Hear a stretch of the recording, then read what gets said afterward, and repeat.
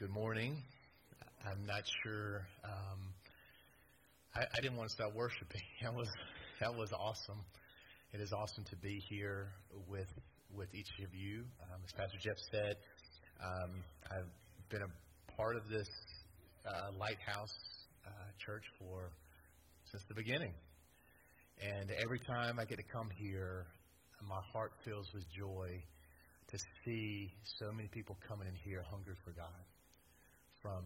From some more seasoned folks to the kids, it represents just a well for people to come get fed and nourished on the Word of God. So thank you for your dedication to the church and your sacrifices that you make, and for your entering into what we entered into this morning just with an open heart and wanting God to meet you where you are. He is faithful to do that. So thank you for the opportunity to come share a little bit. Pastor Jeff, thank you for that. It's interesting that I'll go ahead and tell you up front, I'm not an official pastor. I haven't gone to seminary school. I haven't gone to presentation school or anything like that. But I am excited to share what the Lord is put together here. About 3 weeks ago, I was reading through Exodus, and inside Exodus there were some things that were coming up and bubbling up, and I was getting excited about. So I was talking to my pastor about it, and I was just so excited. He goes, "Sean, that sounds like a sermon." And I said, "Well, you can preach it. It's yours. You can go ahead and do your thing." He said, "No. I think you're supposed to do that." And I was like, "I'm not. Not me. I'm good." And about a week later, Pastor Jeff called and said, "Hey, can you come and share what the Lord's working with you on?" And so thank you for that. And so I do believe that there is one little point in here. It's been confirmed, I believe, that the Lord has something to share for you today. And my prayer is that I wouldn't get in the way of that. My prayer is that it would come through as clearly as possible for each of you, and that God would get the glory for what He's doing here and in our lives. So let's pray and jump into what the Lord has for us today. Heavenly Father, Lord, thank you so much for this morning. Thank you, God, for the way that you show up, Lord. Thank you that you have come and condescended us with your presence this morning, Lord, that you want to be with your people. And I thank you, Lord, that we can enter in through song and through praise and through thanksgiving and through worship, Lord. And I just want to echo what's been going on this morning, Lord. We worship you. We thank you. God, there is no one even in your field, Lord, when we put you and look at you there. You are at the top of the top of the top. And we want to come in and just worship that and rest in that, God, but also learn from that as well, Lord. So I pray that you would speak forth in your word today, that you would just get me out of the way, Lord, and speak directly what needs to be spoken to, and that you would be glorified in the next few minutes that we have, God, and that we would leave different. We are already going to leave different with this worship that you've brought us into your presence, Lord. But I'm praying, God, you continue to manifest that change, Lord, in us as we go through the rest of this morning. We love you, and in Jesus' name, amen. So as I mentioned, I've been reading through Exodus, and I am probably not going to add much to what the Ancient of Days commentaries have added over the years. There's whole sections of Exodus studies and all of that, but I do want to focus in on one little area about how God interacts with his people, how God really wants to engage with us, not necessarily just cause reactions out of us. And so if you remember the story of the Exodus, right, Israelites were in bondage, the Hebrew people were in bondage, and God rose up Moses to come in and say, "Hey, go in and set my people free." And Moses stood there and was like, "I'm not the guy. I don't speak very well. They're not going to listen to me. I need someone to come alongside of me." God said, "All right, I put somebody beside you, but you're still going to go and you're still going to lead my people out." And so this is really a gathering of God's people together for kind of the first time at that kind of scale.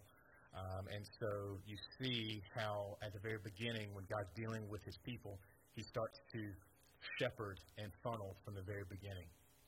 And so you may think that when Moses went to Pharaoh and said, "Hey, let my people go," right? You remember the plagues, right? Everybody remembers the plagues and all of that. That was That was a sign and wonder that God has supernatural power over nature.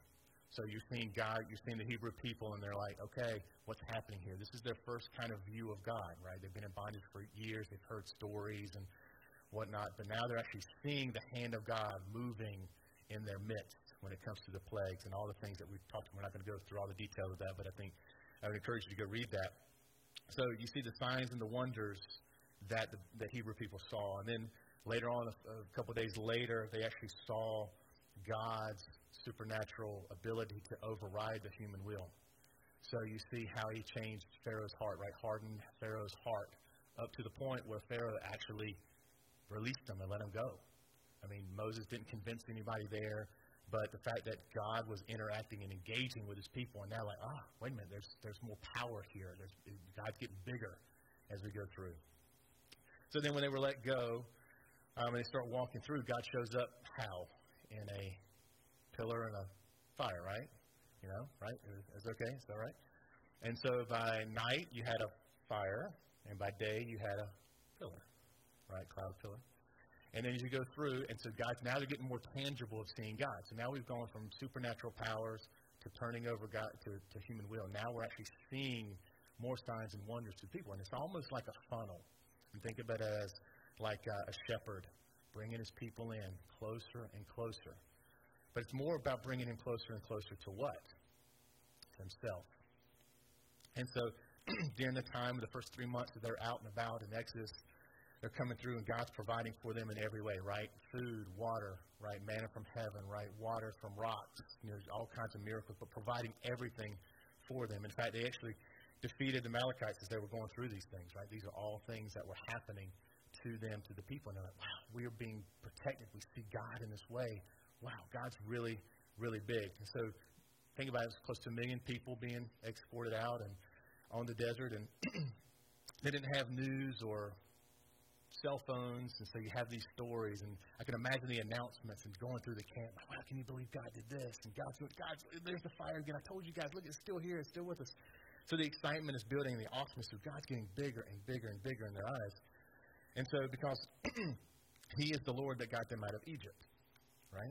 And so I can only imagine that kind of hugeness based on stories, based on things we see. So my family and I, we're planning our first trip to the Grand Canyon in the spring, or late spring. So we're super excited, but we've read stuff about it. We've looked online. We've talked to people, and the number one thing that they've said, everyone we've talked to is, words and pictures can't do it justice. You have to experience it yourself. Well, that's why I'm asking you. Give me some idea. I need give me excitement. And so they're sharing it, and so we're really excited about that. But it really is. It was an example of just seeing how we're hearing, and the Israelites people are hearing God moving in their midst. He's getting really big. You just got to experience it. So they continue to go through the exit. They come to a mountain, right? They come to Mount Sinai. And finally, they can actually see something with their human eyes a little bit more. So think of it as that shepherding coming into a funnel. And so it brings them to Mount Sinai. And we've gone from wonders to human will to showing up the real way to now a huge mountain. So turn in Exodus 19. And just a couple verses here. Exodus 19. And so this is where God starts to draw more closer to his people. Again, that funnel, as you get in that funnel, it's going to draw you closer and closer to each other. So in Exodus 19, verse 12, it says, so they're at Mount Sinai, they're at this mountain. Moses comes and says, the Lord tells Moses to get the people ready. Put limits for your people around the mountain and tell them, be careful that you do not approach the mountain or touch the foot of it. Whoever touches the mountain will be put to death. And jump down to 16. On the morning of the third day, right? On the morning of the third day, there was thunder and lightning, and a thick cloud covered the mountain, and a very loud trumpet blast. Everyone in the camp trembled. Then Moses led the people out of the camp to meet with God, and they stood at the foot of the mountain. Mount Sinai was covered with smoke, because the Lord descended on it in fire. The smoke billowed up from it, and the smoke like a furnace, and the whole mountain trembled violently. As the sound of the trumpet grew louder and louder, Moses spoke, and the voice of God answered him. And so you see how God has now gotten to the point of now we're going to meet with God. There's a meeting that's happening. We've brought him in. So, and then from Exodus, from that point on to Exodus 24, God's meeting with Moses to do the Ten Commandments. God's outlining all kinds of laws and procedures and property rights and social gatherings and how to deal with justice and mercy, and even the festivals, right? They're spending those times in Exodus 20 to 23. But in Exodus 24, it says this, Exodus 24, verses 3 and 4. When Moses went and told the people all the Lord's words and laws, they responded with one voice. Everything the Lord has said we will do. Then Moses wrote down everything the Lord had said. And so at this point, they're like, thanks, we got it. We're going to do everything God says for us to do. We're going to do it. And as I was reading through this, what struck me for me as I put this together is that this is the part of spending time inside the funnel, right? Inside the funnel of which we kind of stop. We kind of take our foot off the gas a little bit. We've already been freed from the bondage of our sin, right? God set us free in a way. There's the crisis that we're in that we called out for God, right? That's already kind of worked in our life. He perhaps puts us in a good church, but we're not suffering like we once were in the bondage of Egypt, right? Especially here in America, life can be pretty good. You can kind of carve out a nice little life for yourself once your crises are taken care of. So this can lead to just a stopping of seeking God for everything in your life. And so how much are we just stopping at the mountain of Mount Sinai and being in fear and trembling of the thunder and the shaking of rattling that we're seeing God? Are we seeing God correctly from that angle? Are we being in fear of God the right way, the healthy fear, or are we just looking at him as a taskmaster, someone who is unapproachable, right? Remember, they couldn't even touch the mountain, right? Is he saying, how can we even get close to him if we can't even touch it? So my challenge here is, as we go through our Christian walk, especially in America, are we satisfied with where we are? Are we satisfied with being set free, not necessarily going to hell or anything like that, but are we comfortable with where we are at the foot of a mountain and not really seeing the full heart of God? Because the next part of the funnel, as he brings us down to the funnel, is there's an invitation. There's an invitation that goes out from God to have fellowship with him. In Exodus 24, verses 9 and 11, it says, Moses and Aaron and Nadab and Abihu and the 70 elders of Israel went up and saw the God of Israel. Under his feet was something like a pavement made of lapis lazuli, as bright blue as the sky. But God did not raise his hand against these leaders of the Israelites. They saw God and they ate and drank. Now, how awesome is this scene? When I read this the last couple weeks, I've just never seen it before, but it just locked me in of so many things that we could talk about this morning. But for me, when I think of this scene, it is an awesome, incredible presence of the Lord that brings us to awe, of just shock. I mean, it's incredible seeing that the God that was a mountain shaken violently is now invited 70-plus people into his presence to judge them. Doesn't say that. To bring them into his fellowship with him. How exciting is that invitation for him to come? Because ultimately that is where the funnel leads us into. Are we going to get into the fellowship, or are we going to still continue to look at God as that taskmaster that is throwing violence on us and we're never quite good enough to get and deal with that? But that awesome scene. So when you think of feasting in the presence of God, passing food, passing drink around. This morning was an example of that. This morning of the song and the hymns, going through and sharing, it was just passing the plate with the Lord with a smile. Because if you think about, you're sitting in a relaxed, I think some of the songs actually talked about this, is that when you're actually relaxed with the Lord and that in that kind of environment, true fellowship happens with Him. And that's ultimately what God wants to bring us into, that level of fellowship. I mean, the idea that there's smiles on people's faces in this room, passing and enjoying the presence of God, enjoying one another the way we're supposed to do.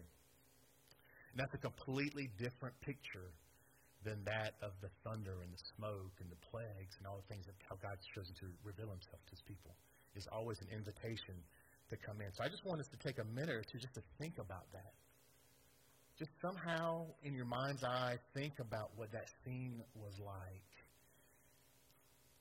Of just how the presence of the Lord, for people, and it said God did not raise His hand against them. Blows my mind of the mercy and kindness and the gentleness and the heart of our God. So kind and so merciful.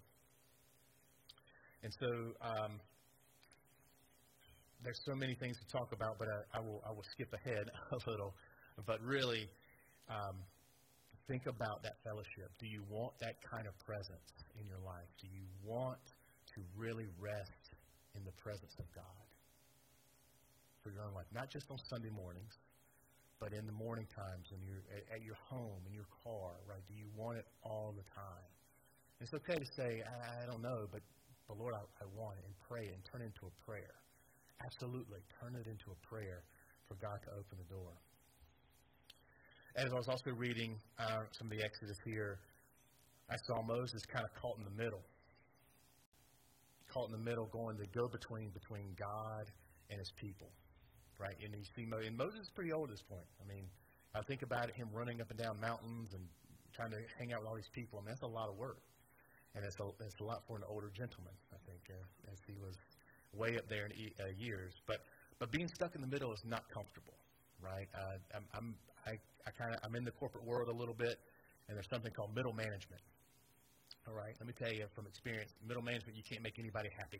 Okay, nobody is happy in middle management, and it's either your boss is up top is not happy with you, you try to convince it down low, and that doesn't happen. There's a reason it's called stuck in the middle, because you are literally stuck in the middle. But we see the humbleness of Moses, and he got stuck in the middle. I mean, God was calling him, obviously, but he's in the middle of the go-between, right? So you got God telling Moses that the Israelites are stiff-necked people, they're not going to listen, but Moses is there pleading on their behalf. But Lord, please just have mercy on them. Don't blot them out. Please don't blot them out.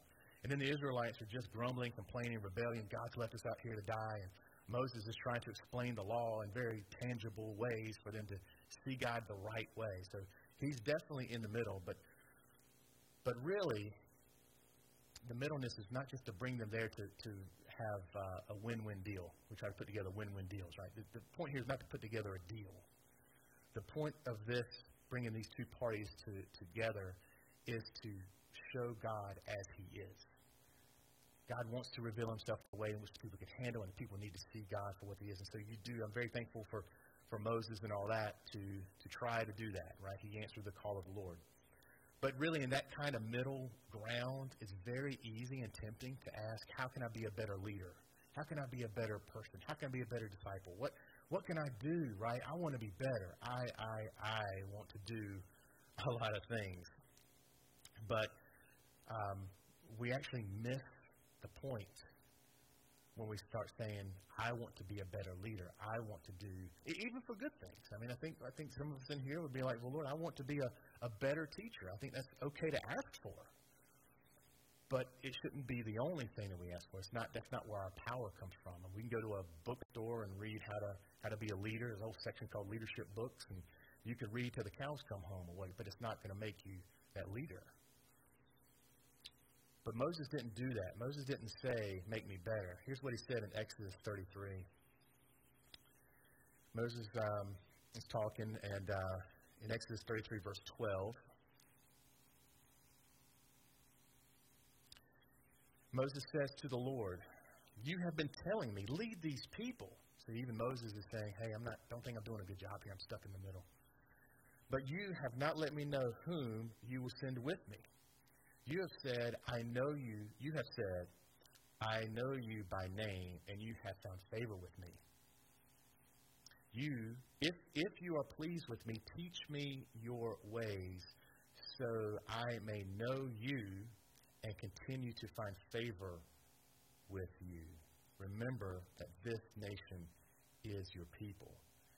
Moses is asking for the absolute very best, right? He is seeking God's ways. Teach me, right? If you are pleased with me, teach me your ways so that I may know you. And that really is at the core of knowing God is a prayer to know Him. To live a Christian life is to know God and God alone, to see His heart inside, to be a reflection of His heart. And be open to that teaching. Be open to what God has to say to you. And as the psalmist says, your precepts are more valuable than gold and silver. So you have Moses pleading, okay, I feel like I'm stuck in the middle. Please, I need you. I need your way of thinking. I need your way of walking. I need to know who you are through and through. And then in verse 14 it says, the Lord replied, my presence will go with you, and I will give you rest. I'm so thankful that the Lord speaks to us through His Word, and He gives us His precious promises when we need them, and He actually works on our behalf. He serves us. It's mind-blowing to me. Verse 15, then Moses said to him, if your presence, so I love Moses because he's kind of doubting a little bit here. If your presence does not go with us, do not even send us. How will anyone know that you are pleased with me and your people unless you go with us? Right? And how much do people get stuck in the middle, go, oh, am I doing a good job? Oh, could I do better? Or is that just me? Maybe when I lay my head down at night, I go, oh, I should have done this differently, or I'm going to wake up again in the same circle, or golly, I don't know if I'm doing a good job. Lord, I'm trying as best I know how, but is it enough? These questions over and over plague, right? Plague me. And it says, what else will distinguish me and your people from the other people on the face of the earth? And this is a picture of God's heart in verse 17. And this is very, very specific to what today is about. And the Lord said to Moses, I will do the very thing you have asked, because I am pleased with you and know you by name. At that point, Moses had to believe that. He had to believe it and accept God at His word. It's really what it comes down to. Well, Lord, you got to convince. We do it all the time. Lord, you got to convince me. Lord, you got to show me this. But when God comes directly in you and puts it right on you and promises and said, I will do the very thing that you've asked because I am pleased with you and I know your name. And I believe there are some here in this room today that need to hear He is well pleased with you and that He knows your name. Maybe you're struggling with that, but I just believe that God is sharing His heart that I am pleased with you and that He knows your name. And He's pleased with you not because you're a great person, not because you've done all the right things, not because you cross every T and dot every I, or you have 20 hours of prayer service, or anything like. He's pleased for one thing: the cross of Jesus, the righteousness of our Savior. You see, again, I'm not adding anything to what some of the scholars have said, but Moses is a foreshadowing of Christ, standing in the gap for us. His righteousness, His blood, makes us acceptable, not our best efforts.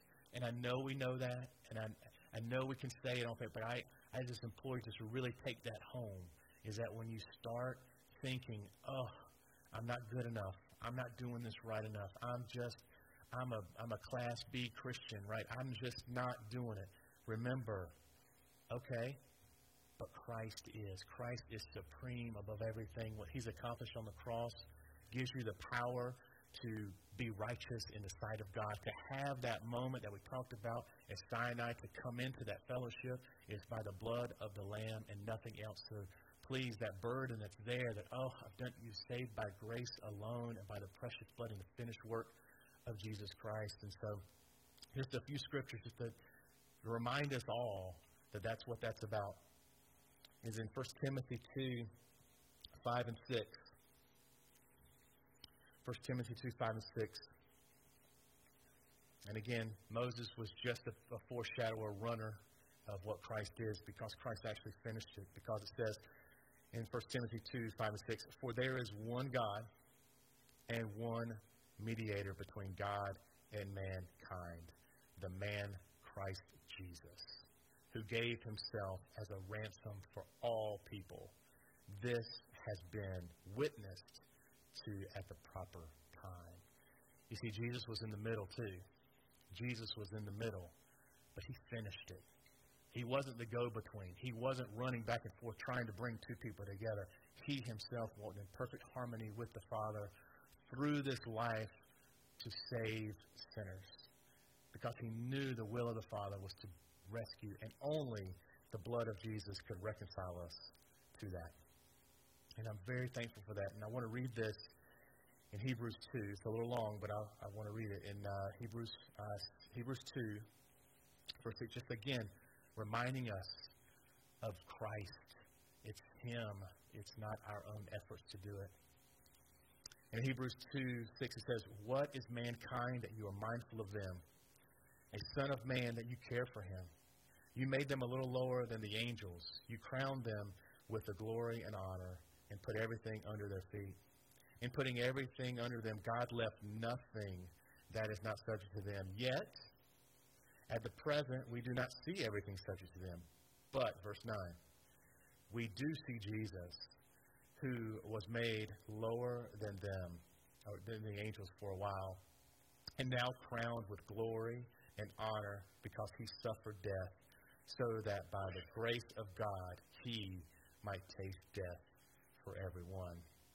And this is the bringing in part. In bringing in many sons and daughters to glory, it was fitting that God, for whom and through whom everything exists, should make the pioneer of their salvation perfect through what he suffered.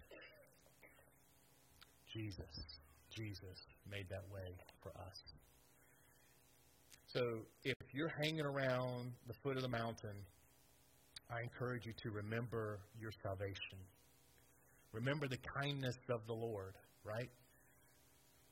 Remember these songs. If you just took these songs home with you and wrote them down and did them every day, I mean, that would bring so much freedom in our lives, so much more giving eyes and credit and fixing our eyes on Jesus. Because remember, Jesus came to give blind to the sight. Sight to the blind. Told you I'm not a pastor. Sight to the blind. But really, and to give and set the captives free. But really, eternal life for the most undeserving ones. Eternal life for the most undeserving ones. Of whom we were all chiefs at one time. And your biggest problem has been solved. Your biggest problem has been solved, and we should revel in that. So in 1 Timothy 1:15, it says, this is the trustworthy saying, and everyone should accept it, that Jesus Christ came into the world to save sinners. In Matthew 17, it says, for when he received honor and glory from God the Father, and the voice was borne to him by the majestic God, this is my beloved Son, with whom I am well pleased. 2 Peter 1:17, I will tell of the degree the Lord said to me, you are my Son, today I've begotten you. And just see the awesomeness of Jesus. And in Colossians 1:13 it says, he has delivered us from the dominion of darkness and transferred us into the kingdom of his beloved Son. Think about that. Think about your salvation. Think about where you've come from. Think about the Egypt that he's pulled you out from.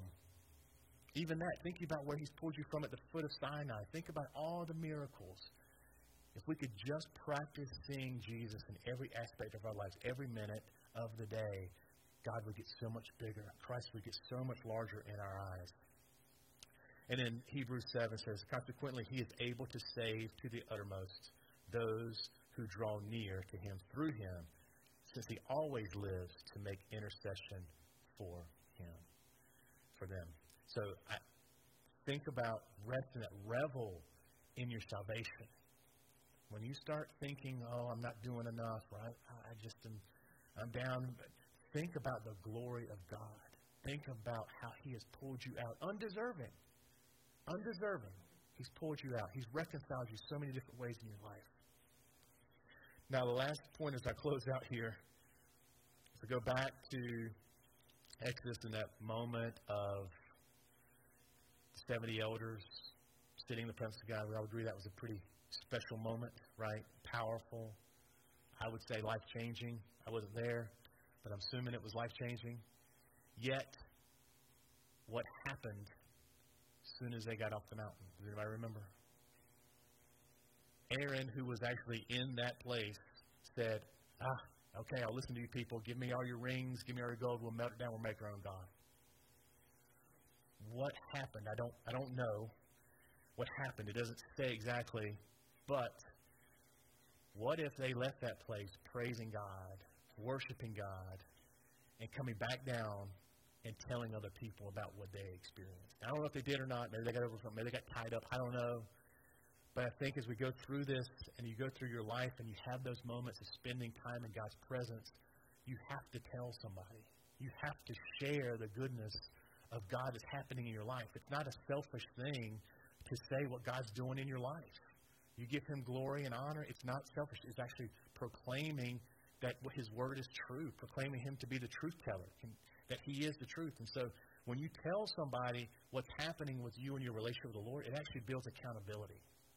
It actually puts you in a place of just going, okay, well, this person talks about the Lord all the time, then he or she's probably not going to participate in this way or whatnot. So it kind of builds in some accountability for you because you're talking about how God's interacting with you in your presence. So I would encourage you to tell others as you interact with God in the presence of God. Because think about it, if they'd have come down and praising God, and they were talking to people, and they're like, wait, no, stop with the melting down parts. Don't stop with that. Let me tell you, we just left this place that had sapphire coming down, and God was there, and we were able to smile, and the fellowship was incredible. Let's do more of that. Who knows? They may not have been in the wilderness as long as they were. I don't know. But the concept is just understanding, remember that Jesus is every part of your daily life. As you go through, think about those moments. And so, as we talked about, passing the plate of dinner in these moments here. I think we should leave today. As you leave, share with somebody today how the Lord showed up in this place. How the Lord touched you in a way to just give God the glory, just to share as you go about, because that really is what it's all about, is just getting others inside the presence of God so they can be changed. Because, and I'll close with this, in Hebrews 12, and I'll read this, Hebrews 12, 18 to 24, and verse 28. And we're able to do this now because of the precious blood of Jesus, right? We're able to do this now. We don't have to sit here and shake and fear and what God's going to do. Yeah, God's not like us, so there is that. There is a healthy fear of the Lord, hear me. But God, Jesus has made a way for us to enter in because it says in verse 18, you have not come to a mountain that can be touched and that is burning with fire, to darkness and gloom and storm, to a trumpet blast or such a voice speaking words, that those who heard it begged that no further word would be spoken. Just that locked up fear, never quite, oh my goodness, what kind of God is this? He's not brought you into that. Because they could not bear what was commanded. And it says, even if the animal touches it, right, we read this earlier, even if the animal touches the mountain, it must be stoned to death. The sight was so terrifying that Moses said, I am trembling with fear. That's not the kind of mountain we've come to. But you, in verse 22, have come because of Jesus, right, to Mount Zion, to the city of the living God, the heavenly Jerusalem. You have come to thousands upon thousands of angels in joyful assembly, to the church of the firstborn, whose names are written in heaven. You have come to God, the judge of all, to the spirits of the righteous made perfect, to Jesus, the mediator of the new covenant, and to the sprinkled blood that speaks a better word than the blood of Abel. In verse 28, therefore, since we are receiving a kingdom that cannot be shaken, let us be thankful and so worship God acceptably with reverence and in awe. For our God is a consuming fire. And I just implore you to remember that, to think about God as a consuming fire, but one that is living and one that wants an invitation to you.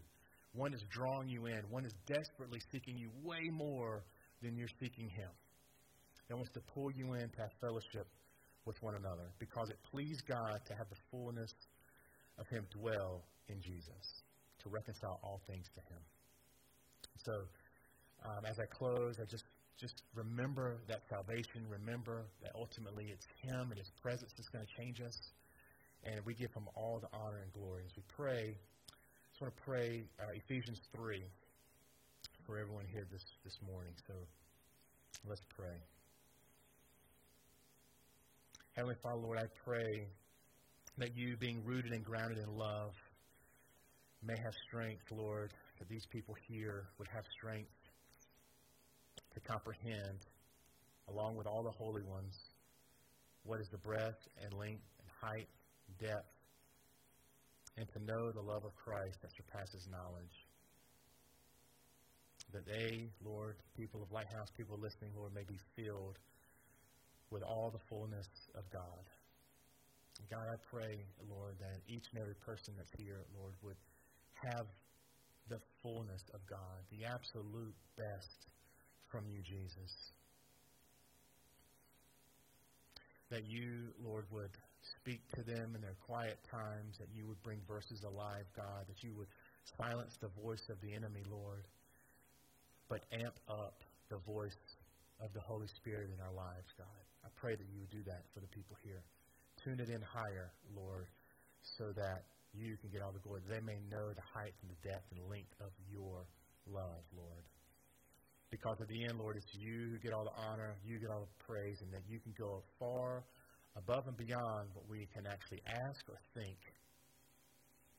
And to you be all the glory. We love you in Jesus' name. Amen. I think there's two things the Lord wants to do. One is healing for some here from the past, from whatever you want to call it, church hurt. I don't even know what to call it. Feeling like a failure, feeling like you miss God, whatever it is. I don't know. But the devil has lied to you. You have believed a lie that you're not good enough or something, and it's keeping you from entering back into that closeness, that intimacy, His presence, where really your healing is. And then there's other people in this room that God has called you, but you think you're not good enough to go up the mountain. He's calling you up to the mountain. He's calling us all up to the mountain, but the devil has convinced you you're still not good enough to go up the mountain. You still got to do this. You still got to do that. You still got to do this. You still got to do that. And then maybe you'll be good enough to go up to the mountain. But Jesus said, and it's talking about the Word of God in Hebrews 4, discerning, cutting us, so exposing us. Yeah, that we do. When we get closer to God, we start seeing, I'm not like Him. I'm vile. I am a wretched sinner. But if that's all you see, and you're not seeing Jesus, you're not understanding who your mediator is, it's not Moses, it's someone much better. It's Jesus who made a way for you with all of the sinfulness, with all the impurities, to be washed clean by just simply saying, Lord, like Isaiah. That's where a lot of you are right now. The Lord, you're seeing Him, maybe you're getting a sight, but the devil's right there. But look at you. And you're seeing it, and it's right. It's just what happens when you start getting closer to the Lord. Woe is me. But yet it says, one of those seraphim flew and took a coal, and it touched his lips, and it cleansed him. And God wants you to walk in that cleansing. And the only way you do that is just simply by resting in what He's already done and putting your faith in that. So what I want to do this morning is, there's a third group, and it might be some young people here today. You've been in church, and you hear all the rules, and, you think you got to do this and do this and do this. And God is inviting you, I don't care how old you are, to know Him. And it's simple. You just got to admit, and I think you're already learning, I'm not good. I do bad things. I'm a sinner. But Jesus, I want to know you. I heard today you can be known. You want to be known. And that's what salvation is. It's to come in contact with the living God. And it's very simple. You simply acknowledge, Lord, I'm a sinner. I've heard this, I've been in church, however many years. I know these things, but Lord, today I want those sins taken away. I want them covered. Lord, I really want to know you. I want to come into a relationship with you. And so I'm going to open the altar, and I'm not even going to make three different distinctions. But if you want to know God, if you want to know that you're saved, that you're born again, that today you're going to make a decision for yourself that I am giving my life to God. I want God. I want to know Him. I don't just want to hear about Him. I don't want secondhand knowledge. Whether it's your mother or your father or your pastor or whoever has been talking to you about God, He wants you to know for yourself. We don't have a go-between now. God's calling us up personally into His presence to know Him. So if you want to know Him, you need cleansing, first of all. They had to prepare, but Jesus has already done it. He's done all the hard work. You just got to come and say, Jesus, forgive me. Jesus, I need your forgiveness, Lord. Jesus, I need what you did because I want to come into your presence. I want to know you. I want to know that I'm your child today. And then the others. God wants to heal you today. Listen, when I was worshiping, there was one line in a song, and it was talking about being God's friend. And I had a word spoken over me by a man named Manohar many years ago from India, who I believe does hear from God, that God used and still uses very powerfully. He doesn't even lay hands on people. They get healed. He just speaks words out. But I don't remember if it was a phone call or what. But he said, basically, Jeff, God wants you to know you're His friend. He considers you His friend. I don't always feel like His friend. Because I have a voice in my ear all the time. And it's constant. That tells me I'm not His friend. And this morning, before Sean spoke, through that song, he was reminding me of that word. And he was saying, you're my friend, Jeff. You are my friend. Quit listening to the enemy. And God's trying to hold some of you back. And it's the devil himself. If you're born again, if you know you're His, and you're responding to Him, you're His friend. And He's wanting to take you up higher. And He knows how to silence those voices. You draw near to God, you resist the devil, he'll flee from you. And that's what He's calling us into. drawing near. When we come together, we're drawing near together because it's Him, it's His presence. It's coming into that feasting place with Him like those 70. That's what He's calling us into as a body, as individuals. And it's out of that, I'm telling you, we're going to be able to go out and tell people who He is really, because we have experienced Him. We don't just have some nice things to tell them. And it'll be in our words. It'll be real. And God will open their hearts. So I want to invite us to come, and I really don't. Those that need salvation, it's good. Humble yourself. Come down here. Make it public. The others, if you feel the need to come down, come down. If He's speaking to you right where you're at, just let it be between you and the Lord. But if you want prayer, we want to pray with you today. There's people here that will pray with you. You need healing. You've been hurt. The enemy's lying to you. Or you're just afraid. You're believing the lie that you somehow got to jump through some more hoops. You're still not good enough to walk in your calling. And God is saying, no, He didn't wait. He cleansed them. He said, here I am. And He said, go. If that was true, none of us would do anything. It's His righteousness.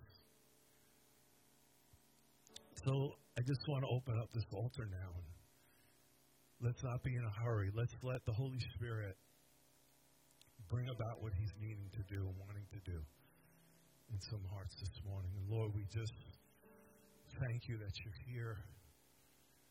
We thank You for Your presence, Lord. And I just pray right now, You would draw hearts to Yourself. You know who those three groups are, Lord. This is about You. It's about what You're wanting to do. I pray You would help all of us to just get out of our minds others right now and take down our pride. And Lord, help us to humble ourselves, because it's You we're coming to, Lord. And we're all in this room. Lord, we're all just nothing at Your feet. You are the marvelous, wonderful one.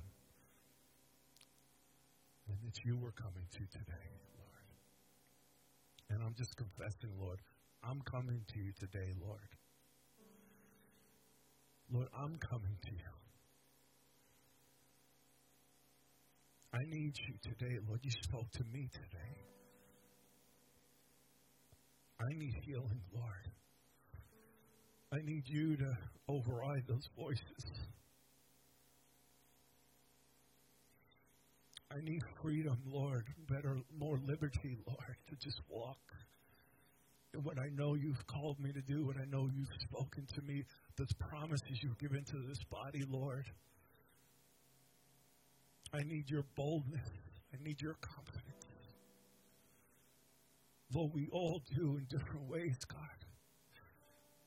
And You're calling us up, Lord. You're no respecter of persons. You wanted all the people to go up the mountain, Lord. That was Your heart, really. They didn't understand it was about knowing You.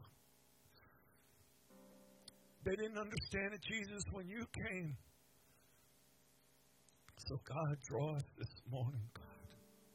Don't let any leave here this morning without coming to You, without receiving what You want to give them this morning, Lord.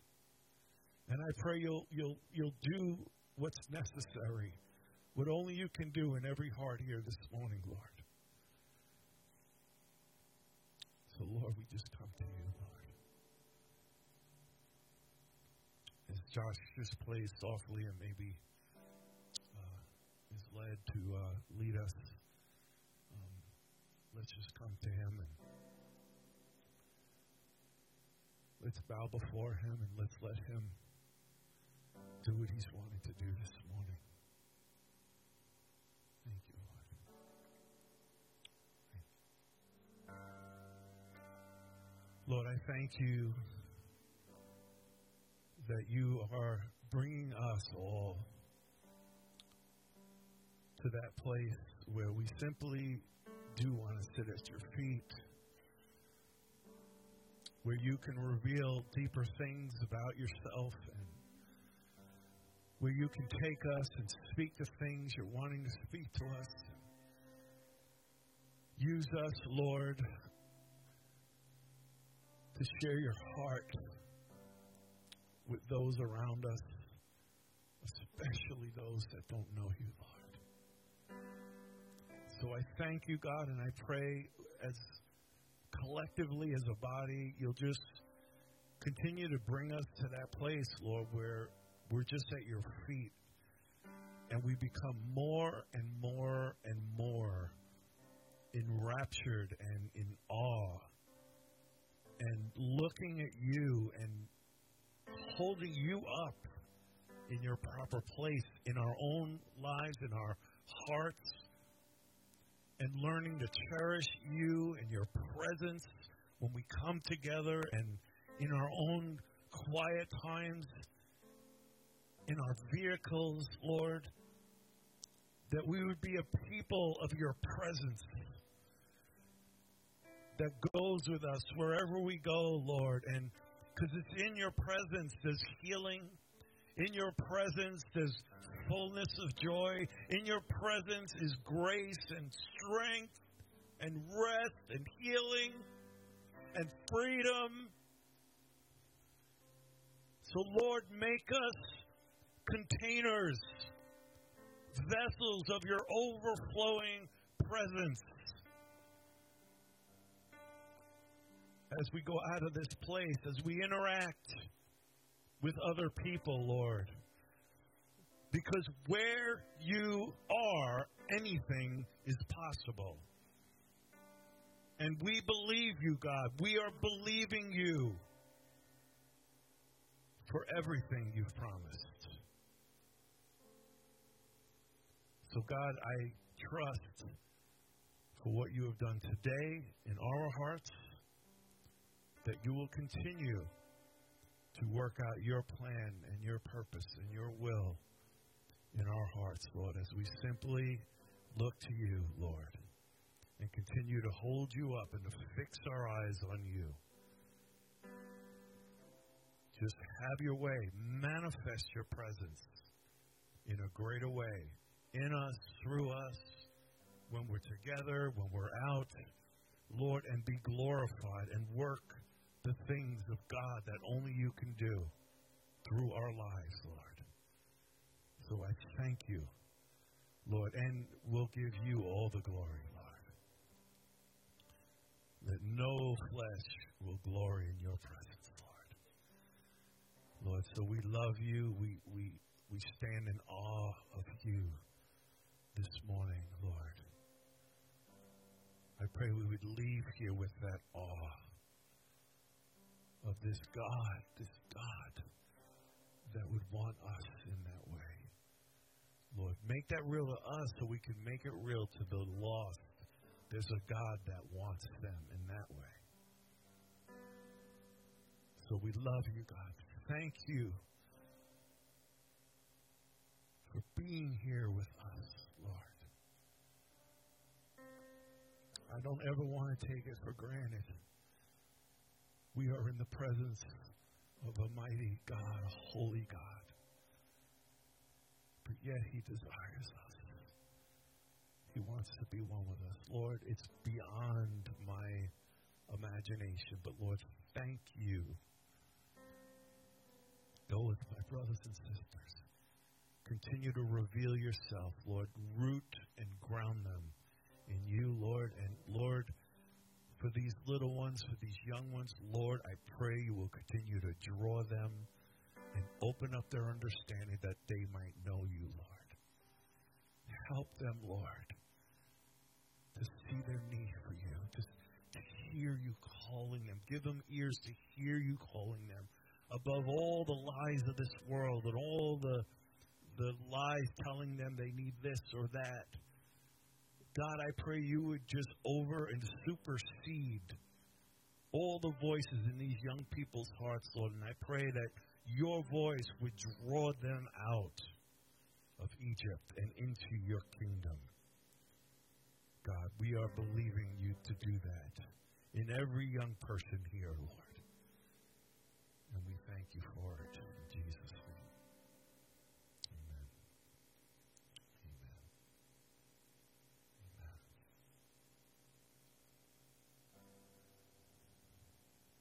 Amen. Praise the Lord. Praise the Lord. Anybody else need prayer this morning? We're not in a hurry. If you need prayer, just come down. We'll pray with you, okay?